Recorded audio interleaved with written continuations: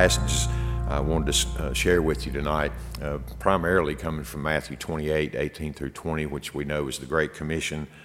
He speaks there in regards to, therefore, go. The language there has the idea of as you are going. So this is an ongoing thing. It's a mission that we're all called upon. But in the case of those we are acknowledging tonight, they are specifically uniting to go to a distant place to do the mission work there. So we're kind of separating them out for tonight's purposes. But I wanted to be reminded and wanted to remind you as well that we're all on that mission as well. So just a number of passages as an exhortation, but in James chapter 4, one of my first exhortations tonight is, as you are going, you go as the Lord wills. In verse 13, James says of chapter 4, "Come now you who say today or tomorrow we will go to such and such a city and spend a year there and engage in business and make a profit, yet you do not know what your life will be like tomorrow. You are just a vapor that appears for a little while and then vanishes away." And he gives the alternative in verse 15. "Instead, you ought to say, if the Lord wills, we will live and also do this or that." In fact, he reproves them to some degree in verse 16, "But as it is, you boast in your arrogance. All such boasting is evil." And so the first exhortation and encouragement as well is to those who are going to Honduras and those of us who go out as we are going on mission. We go as the Lord wills. As I've already mentioned, providentially, some who have signed up and had committed to go have already withdrawn.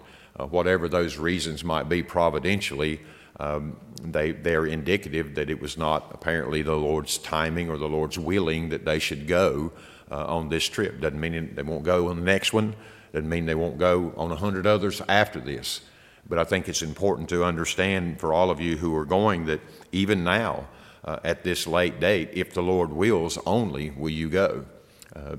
Only if the Lord wills will you make it to the airport. Only if the Lord wills will your flight touch down. Only if the Lord wills will you arrive in Honduras. The Lord's willing is the decisive factor in our going. Paul speaks in his own life of hindrances for him going beyond into other regions. The Lord prevented him, as it were, had put obstacles in his way, and he received that as the Lord's will. And I think we're wise to do that always for the very reasons James gives us, because we don't know what our life will be. We make our plans, we do that, and certainly I trust that you have made it a matter of prayer in your commitment to go and in the arrangements you've made in order to go. All those have been bathed, I hope, in prayer as well. But ultimately, it is the Lord's will that will get you there. And so that's you go according to the will of the Lord. I would make a broader application to all of us. So it is with your life. Yes, I make my plans. I plan every week.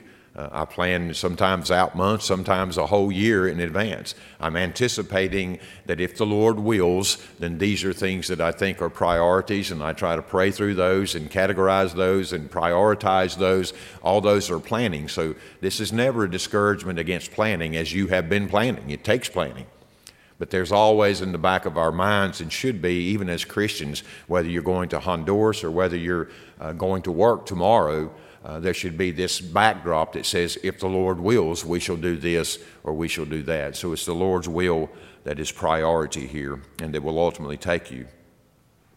I've already mentioned in Matthew chapter 28, verse 18 through 20, you're going as commissioned by Christ. This is the Great Commission. This is the commission of the church. Jesus says in Matthew 28, go ahead and turn with me there and we'll look at that for a moment.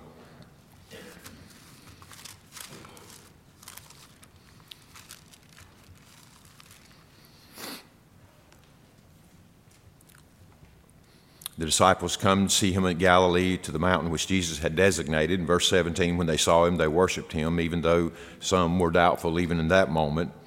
But in verse 18, Jesus comes up and speaks to them and saying to them, "All authority has been given to me in heaven and on earth. Go therefore and make disciples of all nations, baptizing them in the name of the Father and of the Son and the Holy Spirit, teaching them to observe all that I commanded you, and lo, I am with you always, even to the end of the age." So as you're going in fulfillment or in fulfilling the great commission. You're going as literally commissioned by Christ. About 5 things under that. Number 1 is this, as you are going under the authority of Christ. To me, that's a great comfort and that's a great encouragement as well. That's not to say that you didn't pray about and you didn't make a decision that you would like to go and share in this mission. Those are all part of the planning. But in doing so, you are going under the authority of Christ. And to me, that governs the way you go. In other words, when you go and when you arrive there, you are operating under the authority of Christ. I would say as delegated, particularly in this case, your case, as delegated through the ministry that Ashley's brother Aston has established there. And so you're serving under the authority of Christ, but as it's ministered to you through Aston, the guy who knows the area and will be guiding your work in those mission trips. So you have to go recognizing the authority of Christ as exercised, in this case, through Aston. In other cases, it may be the direct authority of Christ upon your head, but you're not going really even under the authority of Diamond Hill, though you are Diamond Hill members. You are not going under the authority of Diamond Hill. You are operating and accountable to the authority of Christ as you go. So whatever our behavior is on mission trips, however we conduct ourselves, we are to be doing so under the authority of Christ. In a larger application, as you and I, as a church, fulfill the Great Commission and make our efforts to honor the Great Commission, we do so under the authority of Christ. In fact, that's an absolute authority. He says, all authority has been given me in heaven and on earth. And so there's a great assurance there that you're not operating by your own strength or your authority, but you're operating under the authority of Christ. So that's an encouragement and also an exhortation to be reminded of that as you're serving there. In verse 19 of that same passage, you're going as commissioned by Christ to do what? To make disciples. Let me insert here, and this almost goes without saying, but it ought to be acknowledged here that the disciples you are making are not disciples of you or of America, you being Americans, or even of a particular denomination. The commissioning of the church is to make disciples of Christ. He is the one who is to be discipling them. Making disciples includes introducing them to Christ by the grace of God and by the mercy of God, them being drawn to Christ, them experiencing the new birth, and then all the discipling that takes place there. That's what you guys are a part of. That ministry is already ongoing there in Honduras, and we ask God's blessing upon Aston and his family and the churches that they're associated with, because they're doing that ministry now, and you are going to come alongside them to aid them in practical ways, maybe in directly sharing the gospel or maybe in a supportive role to fulfill that commission. And all of what they are doing is devoted towards making disciples of Christ. I think sometimes missions can have a way of making disciples of the people who are doing the mission works, making followers of Larry. I do my ministry to make you followers of me or followers of Diamond Hill. That's not what you're doing according to the Great Commission. Your efforts are being contributed to a larger effort there in Honduras to produce, by the grace of God and by the mercy of God, followers of Jesus Christ. That's significant. I think every mission organization ought to be reminded of that reality, whether it's our Southern Baptist missionaries or whether they're independent missionaries. The goal of all who are fulfilling the Great Commission is to make disciples of Christ. In verse 19 as well, you're commissioned by Christ to go under his authority and to make disciples in his name. Verse 19 mentions there, baptizing them in the name of the Father, Son, and of the Holy Spirit, part and parcel of making them followers of Christ. Baptism, we understand, being the first act, as it were, of practical obedience in following Jesus Christ, following him in baptism, identifying with Christ. So that is your mission. As I say, from what I've heard, some of the description of the available options that you guys may be involved in, it may not be a direct sharing of the gospel with someone, but it may be in some support or practical effort that provides a platform or provides a ministry to the community that provides a platform for the gospel to be shared by the churches there. So you are literally fulfilling the Great Commission in making disciples of Christ in the name of Christ. Verse 20 as well. Part of your mission will be to teach them. It says there to teach them to observe all things whatsoever I have commanded you. So in a very practical way, again, you are teaching. If you're not teaching the gospel directly or discipling directly, you're teaching in some ways by how you're conducting those practical ministries or that service ministry. I remember I've said one time that a lot of times I've gone on teams where you had someone almost dedicated that would literally by word and by gospel share the gospel, but others of the team that were there to do the work should emphasize doing the work well. In other words, part of a testimony, part of the teachings in regards to Christ reflect upon the way you do your work as you're there in the mission work. I remember one time I went to visit this lady and someone had come out to do a mission project and build her a wheelchair ramp.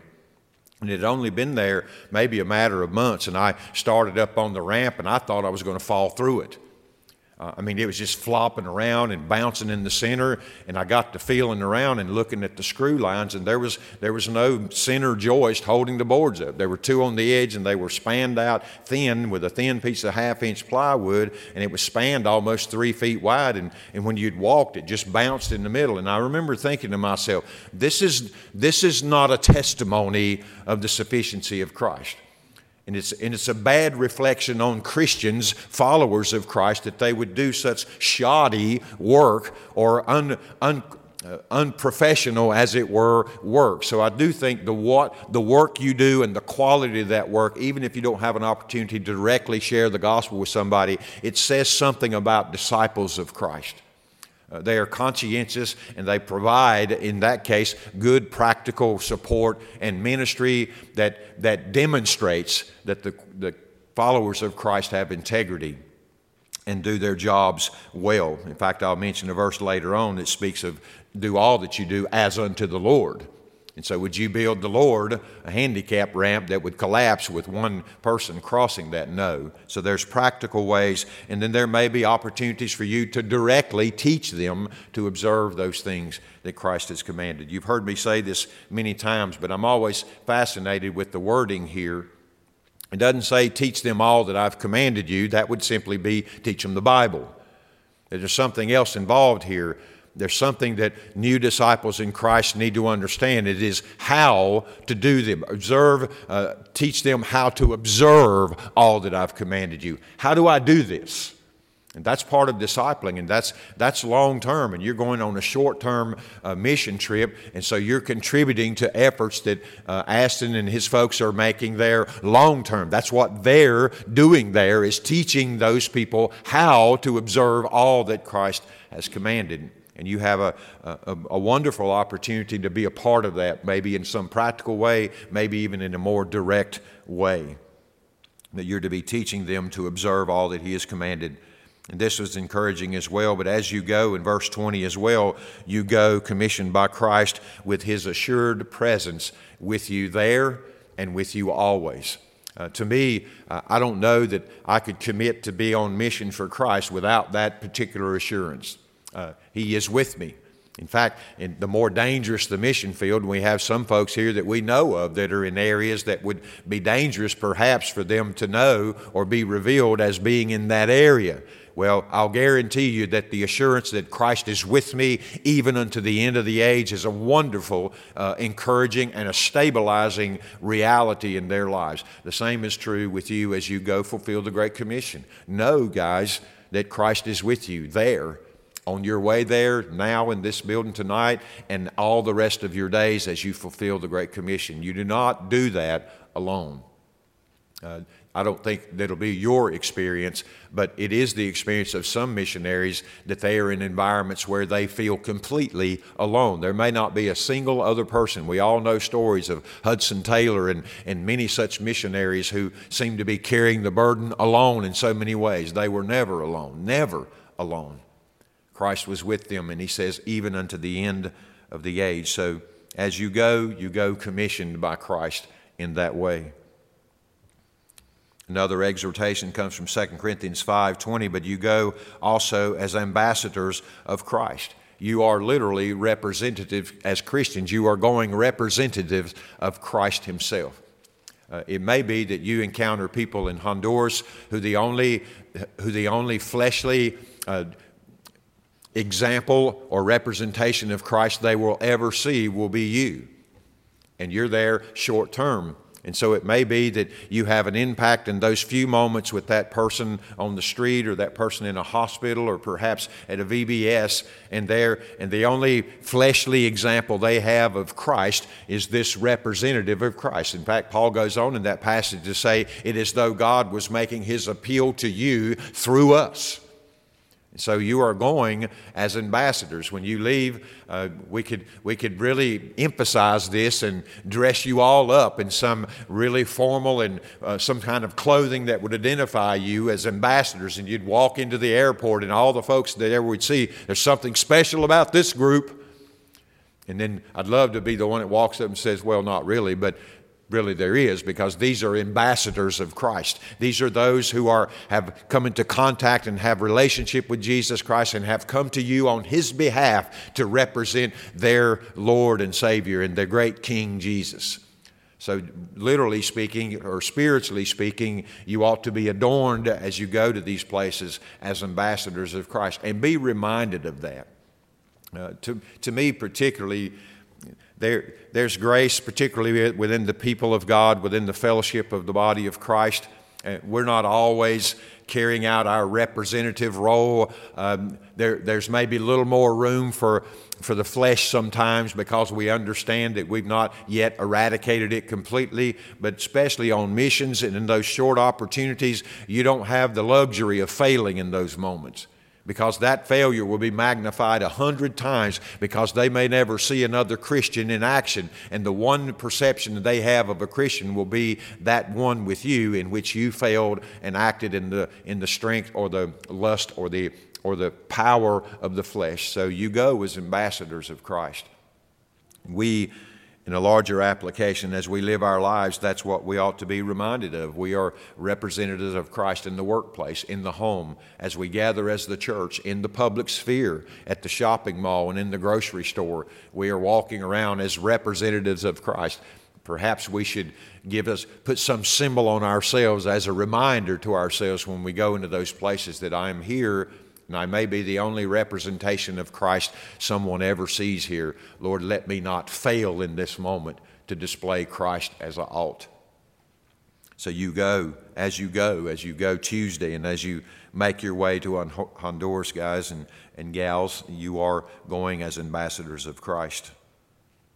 In Philippians 2, 5 through 7, and again in Matthew 20:26, but you are going serving by Christ's own example. Philippians, you'll know the passage well, but speaks of have this attitude in yourself, which was also in Christ Jesus, who, though he was in the form of God, did not think it the thing to be grasped, to be like God, but he humbled himself and took upon himself the form of a bond servant. And so as you go with this same attitude.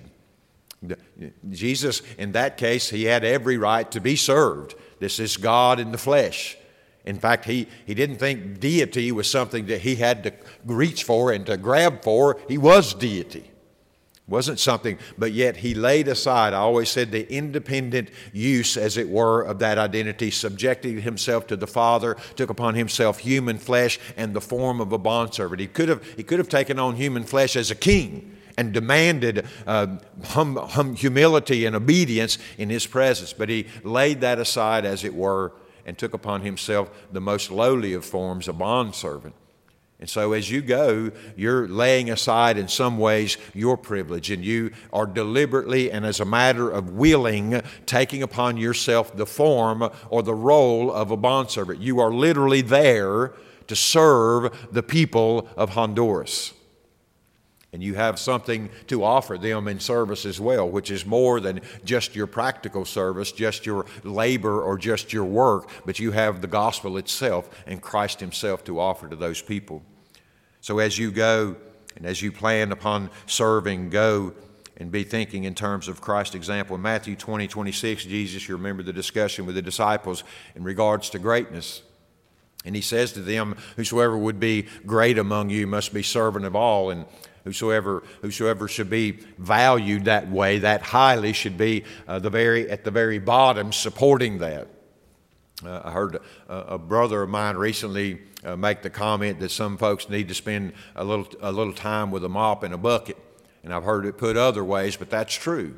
In fact, they need to spend that time there so they can embrace once again their identity as a bondservant, that preferring others above themselves, real humility. And so that's an exhortation as you go as well. Go as a bondservant. Go praying for God's grace. Lord, help me to perceive myself as a servant of Christ and a servant of these people. Lord, help me literally to prefer these people above myself. I think you've embarked upon that already by committing your resources and your time and your efforts to even go. You've already indicated that there's a need there that's greater than your own comfort here, and maybe greater than your finances you've committed to the trip. So you're on the right path. But when you arrive there, pray that God would give you a spirit that literally sees that person as preferable to yourself. I think that's the only grace that will provide the sacrificial nature of true service and Christ-like service as well. That's exactly what Jesus did, laying aside those privileges. So as you go, you are going serving by the example of Christ himself.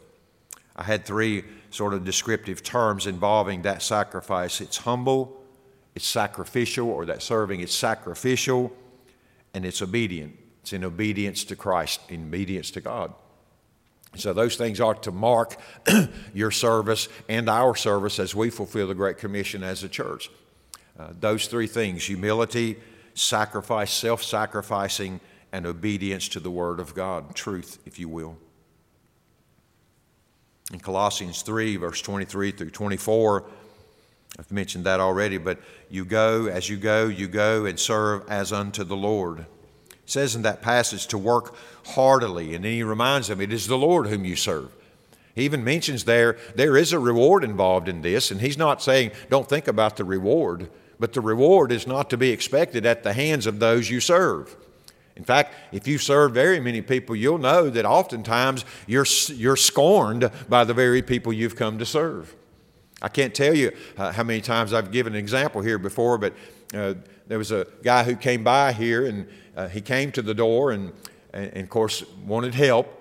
And at that time, Janice Douglas was here, and we were collecting some groceries in the kitchen. So she said, well, we have some things in the kitchen. I'll be glad to give those to you. And if you'll wait right here, she goes and gets him a bag of groceries and takes them to the door and gives them to him and says, I hope that helps. And he says, thank you, ma'am. And she shuts the door, and he gets in his car and he drives away.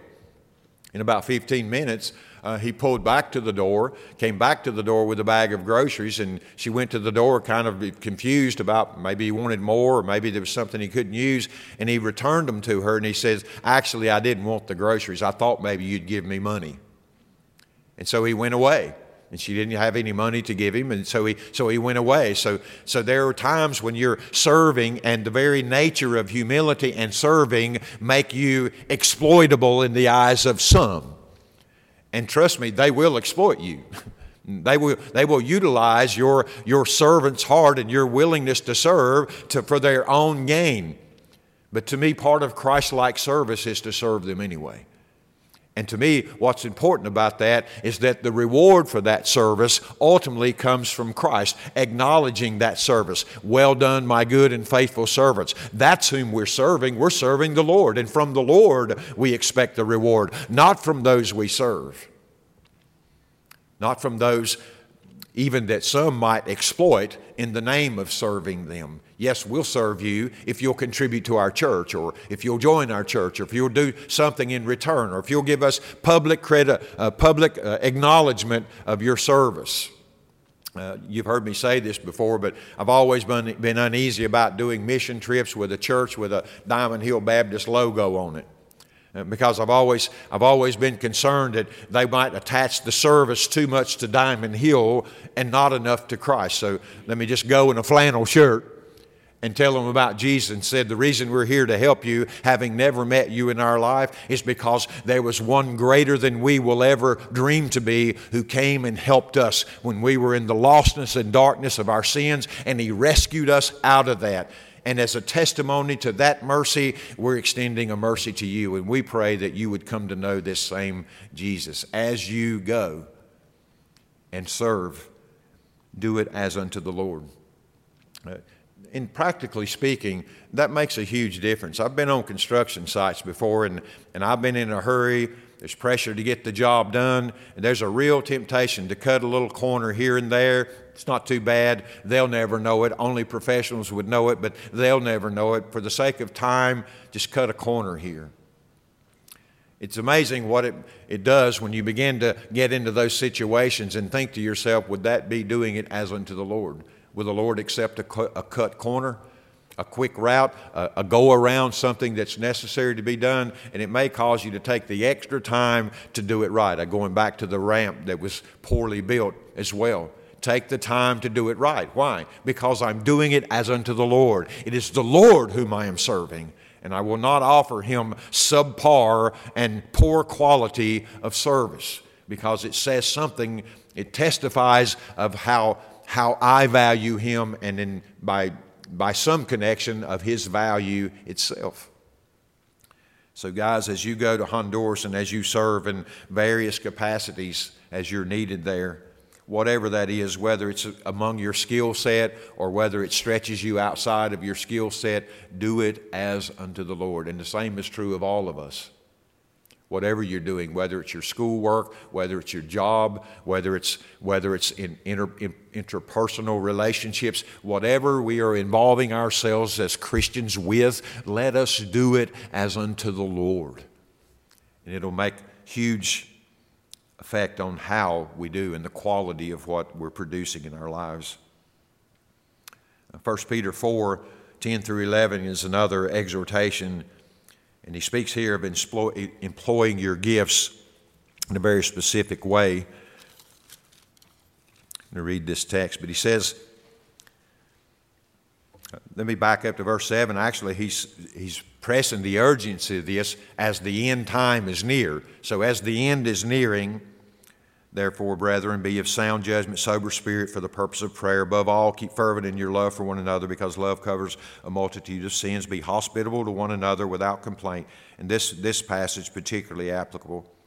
As each one has received a special gift, employ it, the gift, in serving one another as good stewards of the manifold grace to God. He goes on to say, whoever speaks is to do so as one who is speaking the utterances of God. Whoever serves is to do so as the one who is serving by the strength which God supplies, so that in all things God may be glorified through Jesus Christ, to whom belongs the glory and dominion forever and ever. 4 things there under this exhortation.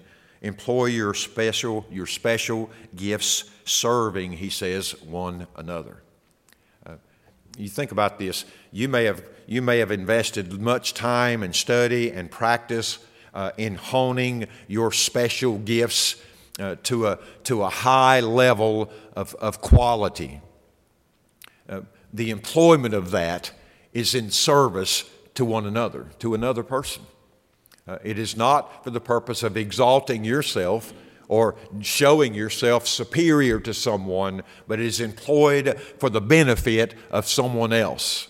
And that's exactly what you're being called to do in Honduras. You'll come alongside and you'll serve in various capacities. Like I said, some within your skill set, some maybe not so much within your skill set. But whatever special gift you have, employ it in that context to the serving of one another. He mentions the critical nature of that as well. Not only are you serving one another that way, but you're doing so as a steward of something incredible here, because he doesn't say as a steward of that gift, as a steward of that special gift. He says you're doing so as a steward of the manifold mercies of God, the manifold grace of God. That's the stewardship that you have. As you're going to Honduras and church, as we're going out and we're fulfilling the Great Commission, serving others, we are doing so as stewards of something extraordinary, and that is the grace of God. That tells me that your special gift, whatever investment you made in honing that gift, is a grace. It's a grace. And your use of it is a stewardship of that grace. not of the gift itself, but of the grace that provided for the gift. It is a testimony to the glory and the greatness and the grace of God in the way that you exercise or employ this special gift that you have. I thought about the context of your trip, guys that are going. It may be that you have a special gift that is not corresponding to the particular service. I mentioned the mop bucket. You may have special gifts, and none of those special gifts including mopping floors. I don't know about you, but I'm an expert floor mopper. I had a lot of experience at floor mopping. I know how to mop a floor. I can do a good job. It lies within the areas of a special gift of mine, or a grace, you might say. But there is a special gift, a special grace that God has given to you that might be employable while you're using the mop. Perhaps you're mopping an office building for someone who could use a word of encouragement, and you're a Barnabas. Your special gift might be employed in that context. So don't think that the area that you're serving excludes you from exercising or employing the special gift that you have, because it is a grace that God has given you, and you are a steward. You are a steward of that, whether it's with a mop bucket, a hammer, or a platform to preach the gospel. Whatever that special gift, it is a grace, and your employment of it in the proper way is a stewardship of that very grace. Also, your service, he says in that passage, you employ your special gifts in the strength that God supplies. Not a special gift that you have reached some level of qualification that now you feel adequate. There are people who exercise special gifts that are completely self-sufficient, not dependent upon the God, and not dependent upon God at all, and exalting self, and it always winds up being prideful service. And they love the praises of men, and they get it heaped upon them because they've honed so well their special gift. He says here that those who are employing these special gifts are to do so in the strength that God provides, not in your strength. As you guys go, you're not going in reliance upon your strength. You may be operating in an area of your special gift, but it's not your strength that needs to be brought to bear in those situations. It is divine strength of God, manifested through the grace of God given to you for the glory of God, he goes on to say. That's your mission. That's part of your mission as you go, and that's part of our mission as Christians as we fulfill the Great Commission and live our Christian lives. I'll be honest with you, at this point in my life, I'm exhausted applying my own strength to anything. I am perfectly content to do whatever I'm engaged in doing by the strength that God provides. And the reason is this: I found out that my strength don't last very long. It runs out really quick, and it serves to no end usually. It may have some practical benefit in the short term, but it has no eternal benefit. So as you go, I pray that you'll be praying that you can serve in whatever capacity and whatever you're asked to do, that you can do so with the strength that God provides, because it will be evident. It will be evident to those whom you are serving, whose strength is being employed there. And I would say for all of us, it's evident to the world whose strength we're employing. There's something, I love it when Paul says, when I came to you, I came determined to know nothing but Christ and Him crucified. Well, if anybody could have ever debated with the theologians of his day, Paul was the man. But Paul says, in this case, I came having made a specific determination that I would not engage in the philosophical debates with you, but I would preach Christ and Him crucified. Why? So that your faith would not rest in the wisdom of men, but in the grace of God, in the power of God. Paul was being a steward, a good steward of the special gifts of grace given to him in that moment, and so it is to be with you and I. Finally, in that passage, as you go, you are employing your special gifts ultimately for the glory of God. There's nothing greater than to know that you've helped someone. It's gratifying. I remember when we went up to West Virginia and done the mud outs and the tear outs and some of those things, and to see some of you who were there, but to see this one lady's countenance when we came in, her bottom half of her house was completely full of mud. It had filled up into the house up to almost 4 feet water in the house, and when we went in, it was a wreck. smelled of mold, wet, soggy, and we started ripping things out, and she was just, you could tell she was in a distressed mood, and her countenance was distressed. And by the time we finished that day, we had the sheetrock out, and we had cleared out those things, and there was progress being made, and you could literally see hope return to her. My house will be livable once again. And there was hope, and it was so gratifying in heart. And it would be easy for me to build my service upon seeing that gratification. But listen, there is something far greater involved. It's the glory of God. It's the glory of God. I believe with all my heart to this day, that lady probably often remembers the people professing Christ came and without charge invested labor and sweat and cut and literally blood in providing for me to have hope again. Thanks be to God who would send people such as this to encourage me. God's glory is at stake in your service. I'm sure that it'll be interesting. I'm sure that there's a certain fascination in traveling to particularly someone outside the United States. Some people love to travel, and they find other people greatly interesting, and that can be a wonderful experience. But the reason ultimately for your going is the glory of God. It's the glory of God, that God's glory might be displayed and manifest in those people. And the last one, I won't go into all this chapter, but the last one that I wanted to close with tonight was, as you go incredibly important in love. I mean, 1 Corinthians 13 is just such a striking and sobering passage of Scripture, because Paul says, he says some remarkable things there. If I have all knowledge, I am without limits in my knowledge. I know everything, and I know all mysteries. Can you imagine how the world would receive someone who knew everything and knew all the mysteries? Man, I got some questions for Paul. Come around, Paul. I got all kinds of questions for you. You have all knowledge and all the mysteries. And Paul says, if I have that capacity and I don't have love, I am nothing. In fact, I am a clanging cymbal, indiscriminate, indistinguishable from any ration or reason. I am empty. I am an empty noise if I do not have love. And I think in many ways, so would your service be, and so would your mission work be if you have not love.